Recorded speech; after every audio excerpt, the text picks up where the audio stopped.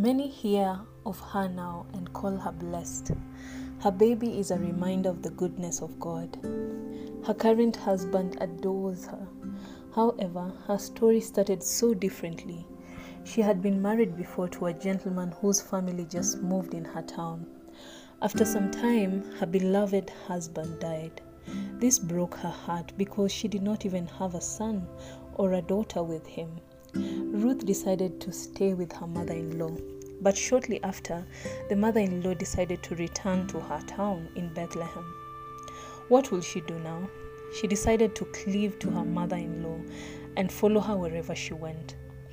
Even though she was from Moab, she left her culture, her country, and her gods to follow her mother-in-law.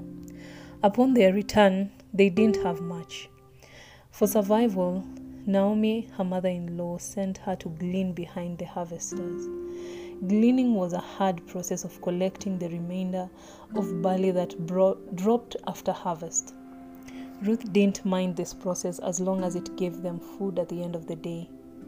Ruth did not realize that the land he was gleaning from belonged to Boaz, who was a relative. The Lord caused her to experience favor, and she was allowed to glean there for as much as he wanted. She explained the occurrences of the day to her mother-in-law. Naomi recognized that Boaz was a relative and was in a position to be their kinsman redeemer. In Ruth chapter 3 we read, "One day, Ruth's mother-in-law Naomi said to her, 'My daughter, I must find a home for you where you will be well provided for.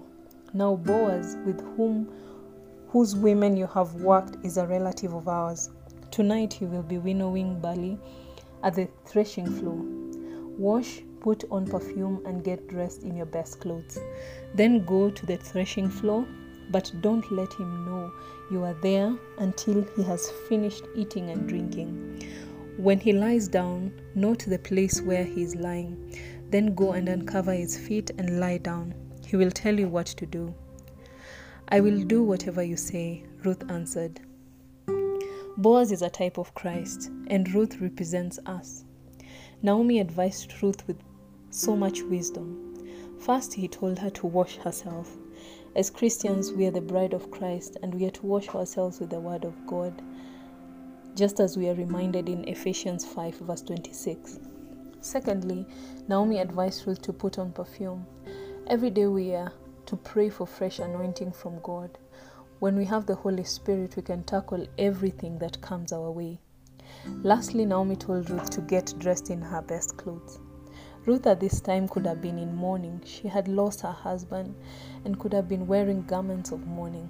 There are many times that challenges come and make us adorn ourselves with grief. Isaiah 61 verse 3 says that Christ has come to bestow on us a crown of beauty instead of ashes, the oil of joy instead of mourning, and a garment of praise.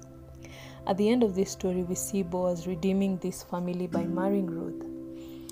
Christ came to redeem us too. We were like Ruth. We lived in the kingdom of darkness.